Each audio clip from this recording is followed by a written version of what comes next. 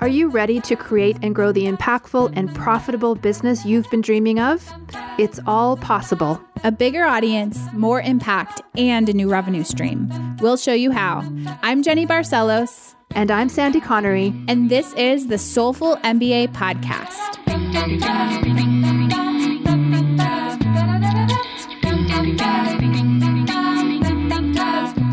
Hi, everybody. Welcome to the Soulful MBA Podcast. Today's episode is called Disruption. I'm Jenny Barcelos, and I'm joined with my co-host, Sandy Connery. Hey, Sandy. Hi, Jenny. Hi, everybody. Hi, everybody.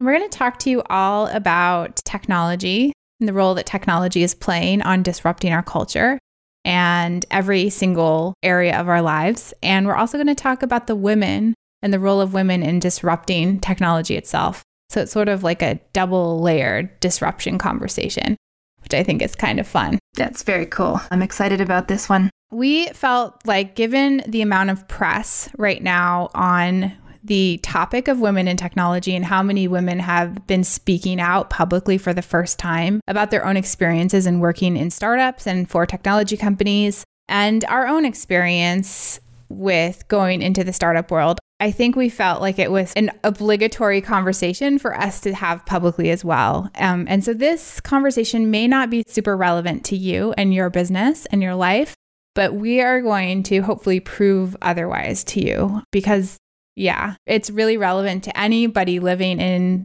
the industrialized world right now. What's going on with tech companies and with technology itself is super relevant to you and pretty much everything you use in your life. We're going to show you that it is. We wanted to first start out by having a little conversation about what's going on in tech. And what's going on right now is this sort of uprising, I think, that's taking place where women, like I said, are starting to speak out and share stories of ways that they were discriminated against in the workplace or really shady stuff that's gone on, both for women who are technologists, who are working for startups or big companies, but also for the female founders who are starting companies themselves.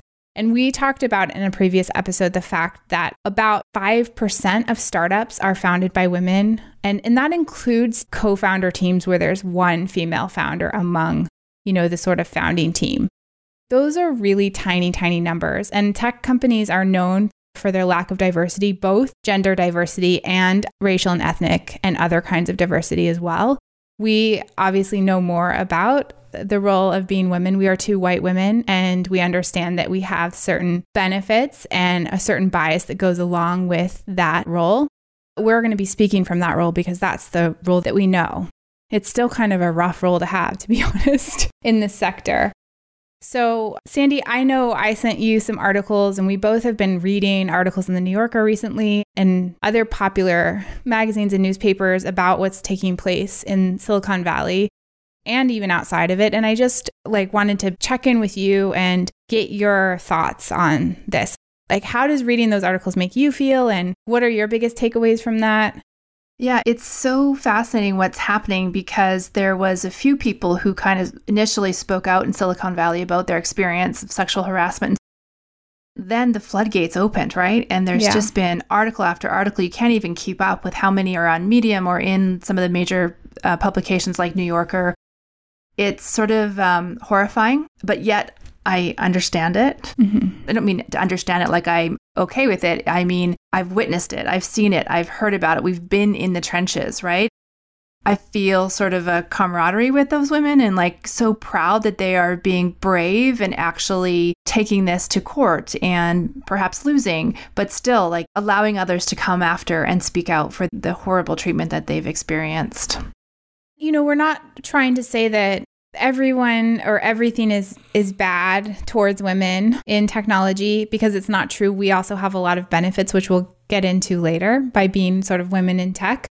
But the reason why we have those special perks and special benefits and opportunities is because of the fact that this is an industry that is so incredibly male dominated. I've never really seen anything quite like it. We talked about last week just our own experiences as women, sort of feeling burdened by being women in one way or another, or feeling like held back by being women, and just sort of trying to remember those instances ourselves. We reflected back on that a little bit last week. But this is a little bit of a different conversation. The reason why we think it's so incredibly important to every single one of you and to us that we have this conversation is because when there are cultural biases against a certain group of people, it takes essentially a revolution to change that. And it takes people who are willing to be revolutionary to go into the trenches and start to make a cultural shift. And the reason it's so important that women and other underrepresented groups are playing a role in technology is because of how much technology is impacting our culture and essentially changing the way that we live, work, connect, and communicate with each other. We've talked about this a little bit before in other episodes, but I feel like it's important for every single one of us to think critically about who gets to decide what that revolution looks like, who gets to decide how those things are disrupted.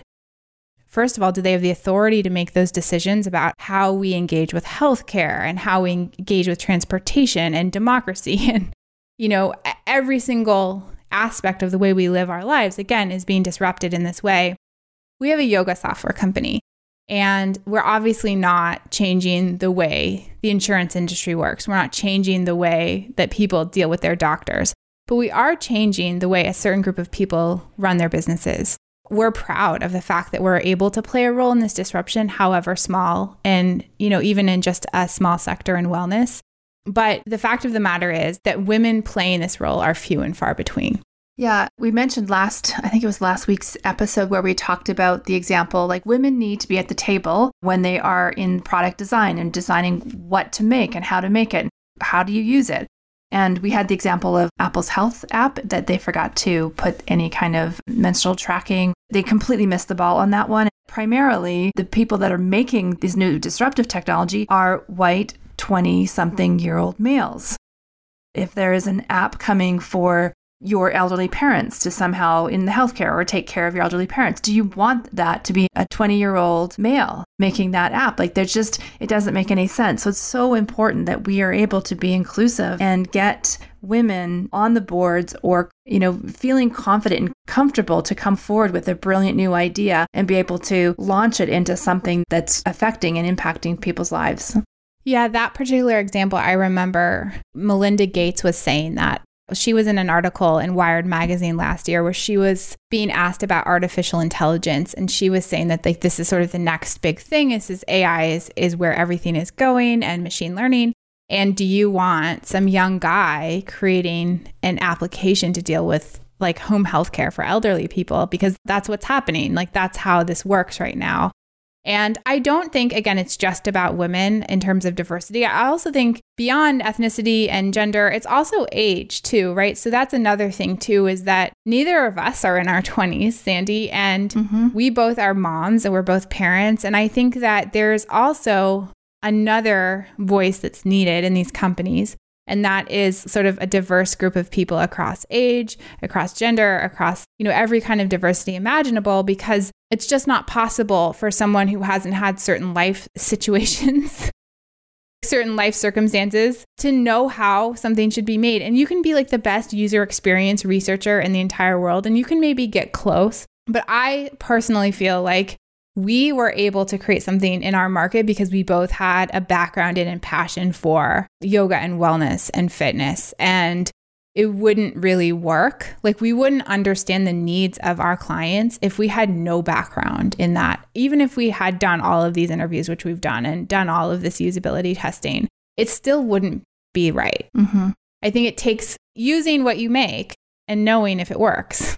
Yeah, well, we've had many situations where we're working on a change that's visible to the user, and our dev team will suggest something, and we're both like, no, you can't do it that way. Yeah. That doesn't make any sense, Yeah. But it's because, they don't know. Yeah, some of those are young guys too. Like I think one of our developers, I'd be surprised if he's 16 years old, to be honest. Like we know he's older than that, but he seems young. Yeah. Well, yeah. Like, are you legally able to work for us? I know. I asked. I asked because I thought he was 13 and he's not.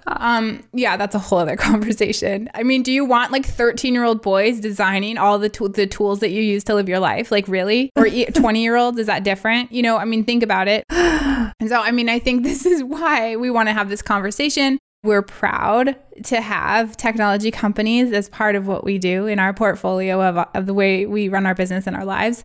I feel a very special pride about playing even a tiny role in this revolution because of that. Yeah. And Jenny, I have to say, just before we were sort of chatting about this episode, and you brought up something that I think is so important that it never even crossed my mind, that this is related to women not even feeling comfortable using tech or not seeing themselves as techie or identifying as like, I don't really know how to do that, and not really willing to try in some cases.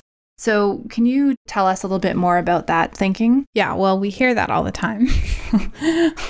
I hear it every day. We hear that all the time, every day from people in our community, in our lives. And I think that there is something internally that shuts off for a lot of people, especially women, that once someone has made sort of like the smallest attempt possible at doing something and it doesn't just work smoothly and seamlessly and simply, there's this sense of like, I'm not good at this and I'm going to step back. And I think they adopt what our friend Laura Close would call the princess complex. And, Laura's a feminist thinker and scholar and organizer and coach and therapist. And she has talked at length with us and with our community about this idea of a princess complex, where sort of women tend to stand back and wait, wish, and hope for someone or something to come and rescue them. And I think that happens all the time around technology. And I know it does because I feel like we see it every day. I think we've stepped up and said like, hey, we're sticking our noses in technology, so you can count on us as an authority in this now. It's still a princess complex. We're the empress princes in that situation. I think that there's something that culturally happens to a lot of women where there's this sense of like, if it's not easy, then it's too hard for me and someone else has to do it. And then I think that that's further reinforced throughout our adult lives as women, that you're not good at this. This wasn't designed for you.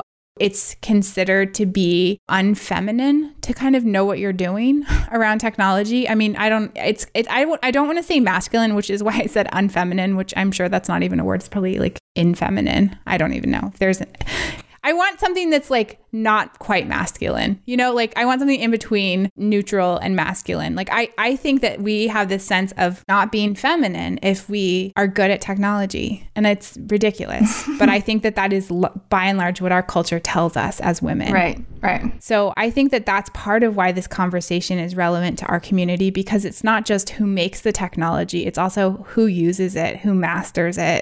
You're going to be more successful in your business if you learn how to use a tool really well. And part of that is being confident enough in your own skills and your own ability to be able to learn how to use it. Yeah, I would go one step further and say that you're not going to be successful in any kind of online business if you're not willing to sit down and learn a new tool, because they're constantly changing or new features come out. If you wait, hope, wish for that Prince Charming to come, your business will be flailing and failing very, very quickly. There may be a few listening and going, oh my God, that's me. Yeah. And I didn't realize I was doing that. And I didn't realize I was hoping for someone to swoop in and solve it all.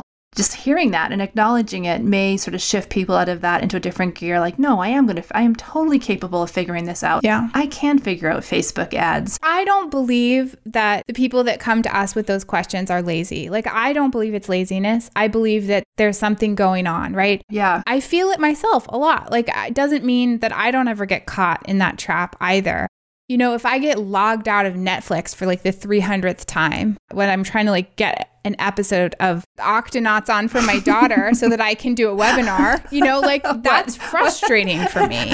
Like, why is this old password being saved in my browser and not letting me log in? I experience this frustration, right? So what do I have to do? I have to calm myself down, take a moment, big breath, try to understand where that password is getting saved. Maybe have to Google how to get into that keychain. It's not like we don't ever have those issues, right? It's just this idea of like, oh, this is annoying. I have to take a deep breath and figure out how to fix it. Mm-hmm. I know in myself now, like, and I know you do, Sandy, too. Like, I know I can figure it out. I know you and I could figure anything out. I've seen us do it Yep. over and over and over again. Doesn't matter how hard it is. Once you've done it enough times, you develop that sense within yourself. And then I think that that is what allows you to take that deep breath and just go dive into it because you feel competent at knowing that you're going to get to an answer. Yep. Sometimes we're up late nights. Exactly. There isn't a problem out there that doesn't have a blog post about it. Somebody somewhere has written like, oh, can't find your Netflix password, lost in some keychain. There is a blog post about it. So so there is no problem that I will not attempt to solve myself. It'd have to be pretty major for me to phone their help desk. But then you will, right? Like that's the other thing is you try really, really hard. I always go to support. Like I think a lot of people are also afraid. If they really can't figure it out, then they're like, oh, I'm just not good at this, or I can't figure it out. I'm going to give up. But then the next step is you go to support and you email support. Because maybe it doesn't work. Maybe there's a bug. And then they can write you back and say, oh, we know this is a known issue. We're working on that. And that is part of the problem solving process. And that's also empowering too. I mean, I think that the worst thing you can do is give up because it's hard. I don't think it's hard. It's just complicated. Like there's a difference between something being hard and being complicated and taking some time. It takes time. That's what I was going to say. Because sometimes you sit down to do task A, something can't figure it out, and you have to do this other task that takes 20 minutes, and then that's all the time you had to work on that. And that's frustrating, right? Like if someone could just tell me how to do this and I could move on with my primary tasks. I get the time thing, but you know what? That's just how it is online. That's just how technology works, that you may get derailed. Yeah. And we all know that technology since the Industrial Revolution was supposed to save people time and like in theory have us work less. And it's always done the opposite. There's no magic like people working less because of technology. It just creates more complexity in our lives. So just acknowledge that you're the same as everyone else if you're running into those issues. And I think knowing like that there's something that societally is happening to you that you have internalized and it's constantly being reinforced because you are a female. Don't let it hold you back, but just know that it's there. And maybe it'll just give you that much more sort of drive to push through it and empower you to take the next step. And if someone said that to me, if I heard that message from you, I'd be like, I'm figuring it out. Now I'm really figuring it out. Watch me.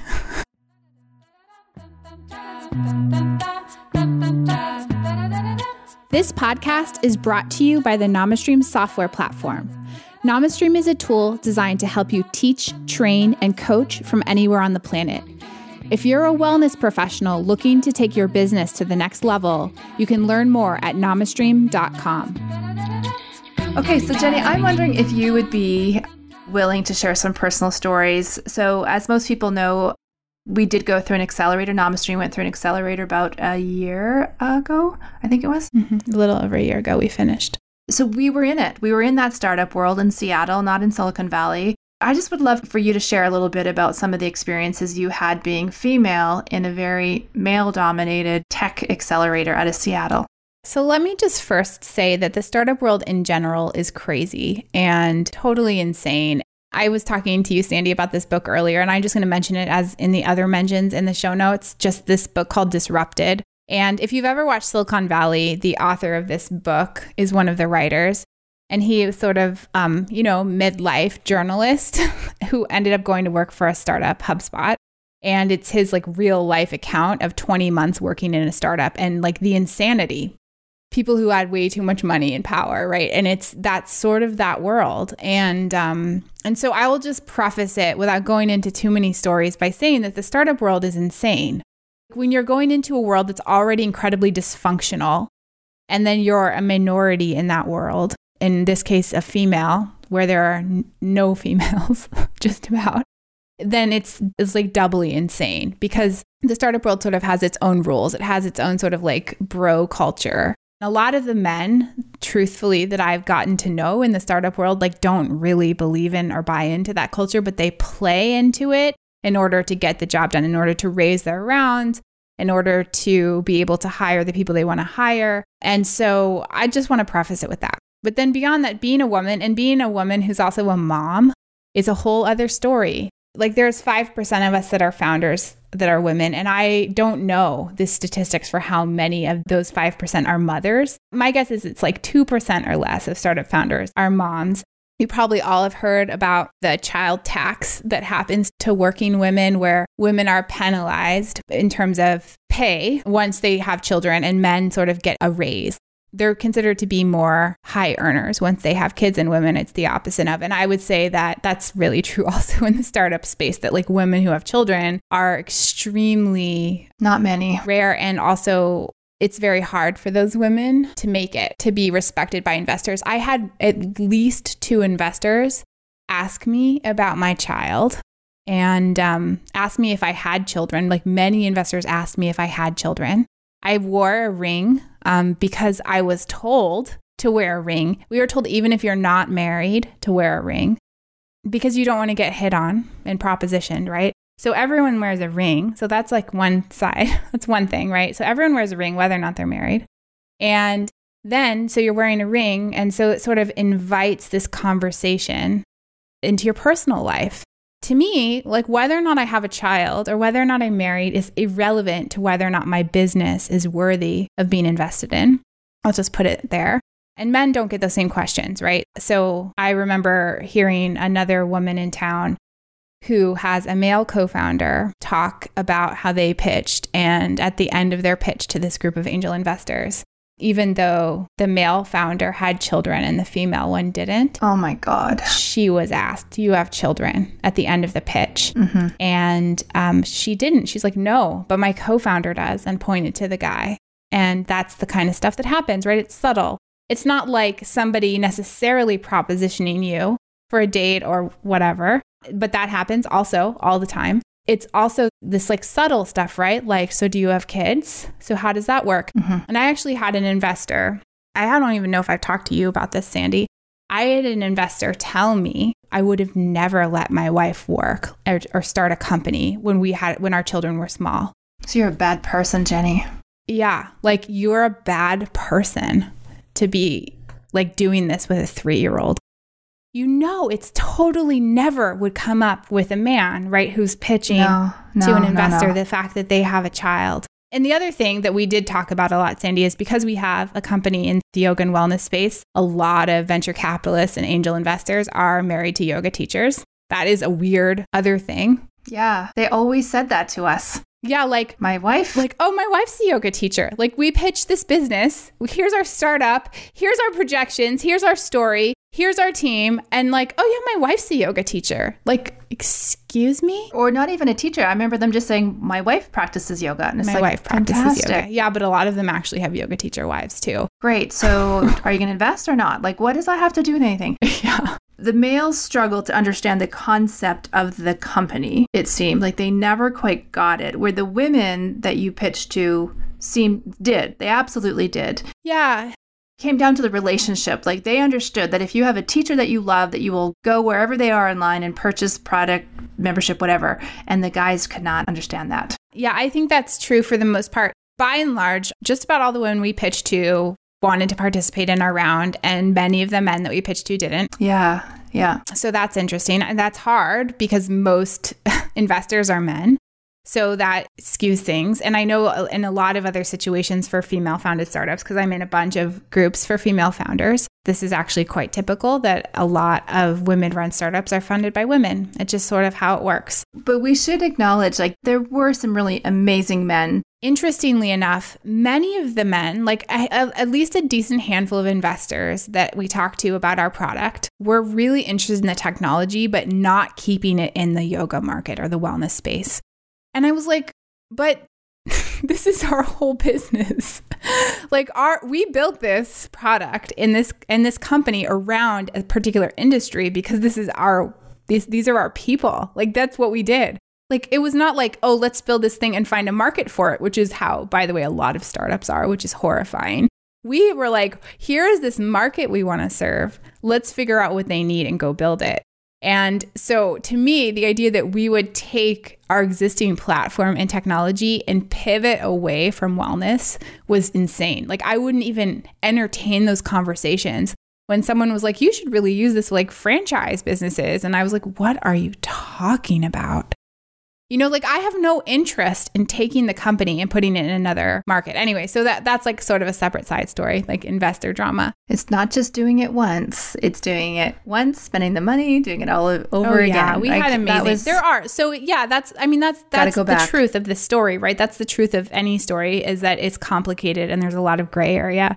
But ultimately, we decided to walk away from the traditional startup world and be a bootstrapped company. Mm-hmm. And there are a lot of reasons for that, but I would say a primary reason, if not the primary reason for us, was because of the experience that I had in pitching to investors and the discomfort it led me, like as a human being, like to feel such a sense of dis-ease. When you're a investment-backed startup, you have to raise a round pretty frequently. Like you have a seed round and a Series A. You're basically fundraising for years as the CEO. And the idea that I would spend the next few years of my life doing that on a personal level did not sit with me very well. 6 months after you close the first round, you're like already raising the next round. And so rather than run this company that I love, that I wanted to run and be part of, I would have had to be doing that. And to me, that was terrible. So, for a number of reasons, we walked away, right? And so our story pivots from these like newspaper stories that we're reading about the startup world and the women being sexually harassed and all these sorts of things, because we left. We went out on our own, and we've been out on our own for a year. And it's been a wild ride, and I wouldn't change it because there's a reason we left that other world. And so that's how our story kind of relates to that other space. So as we read all of these magazine articles and we read these Medium stories and people coming out with these like story after story from engineers and female founders, like nothing surprises us. And I think that we need to see a big shift happen. And I know there are a lot of people working on that shift right now, but I think it also starts with us, like making the choice that we chose. And every time somebody speaks up and speaks out about this, I think it adds more fuel to the fire for the revolution. And it's important that all of you, even if you don't have a technology company, or not interested in ever being an engineer, you're not interested in having your own startup, you're playing a role by using all these tools that you do use. And I think it's just deciding to be aware of who's making those tools, like what's being sacrificed, what experiences do those people have, like who's represented in the creation of those things. Just being an aware sort of user and consumer is the first step. It also starts with our daughters. Yeah. Are you ready to move into Joy and Hustle? Yeah, let's do it. I have a joy that I love. It's a book that for those of you who have girls, and I actually think for little boys too, almost more so, moms with little boys read this book. Yeah. There's a book called Hello Ruby, which is Adventures in Coding. And it's about a little girl named Ruby. And it's a play on Ruby on Rails. And it's a great story. It's like a little chapter book. My daughter's 5 now and loves it. And I would say like any sort of like 5 to 8-year-olds, it would be a great gift. It would be a great book for. And there's a lot of other resources too for teaching girls entrepreneurship or coding or just getting them familiar with technology. I think that there's a wave in STEM education that's happening right now around this stuff, which is great. So that's my joy. And the hustle is a book called Geek Girl Rising: Inside the Sisterhood Shaking Up Tech. And it's written by Heather Cabot and Samantha Walravens. Even if you're not in tech, like Jenny said, if this is not where you want to go, it's such an interesting read about these inside stories of all these incredible, innovative women, all different ages, and they're starting companies that need to be started. Just real visionaries, I think. And I just find it so motivating and inspiring to read about these women. And it does have the sort of the subculture and these sort of underground communities that they, for investment that they go to for support. So it's interesting. Like it's just a whole world that most of us don't know anything about. Yeah, I think that book is a great suggestion. I think just to even understand how the world is getting shaped in terms of technology, in terms of the tools and apps that you use every day. Yeah, and I'll also just say, like, I have a slight involvement in some of these sort of like underground worlds of women in technology and female founders. There's a lot of stuff going on where women are helping women in ways that I've never seen in any other community I've ever been a part of, online, offline. I've never seen the kind of support, camaraderie, mentoring that I've seen in the women in tech community over the last year. I would say not even the last year, because a year ago, we might have made a different decision, Sandy. I think if we had support or other options. Yeah. I think if we had this sort of camaraderie and mentorship that I've seen take place in recent months. And so I just would say to any of you who are interested in starting your own company that there's never been a better time for women to do so. And if you're a dude, hire some women. If you're listening, if you're one of our male listeners and you have a business, hire some women, choose to work and do business with companies run by women and other sort of diverse groups of people. There's something for everyone in this movement. I think that the world is going to be better off because this revolution is taking place. Perfect place to end with that statement. Yeah. Chew on that for the week, and we'll see you next time. Thanks, everybody. Thanks. Bye. Bye.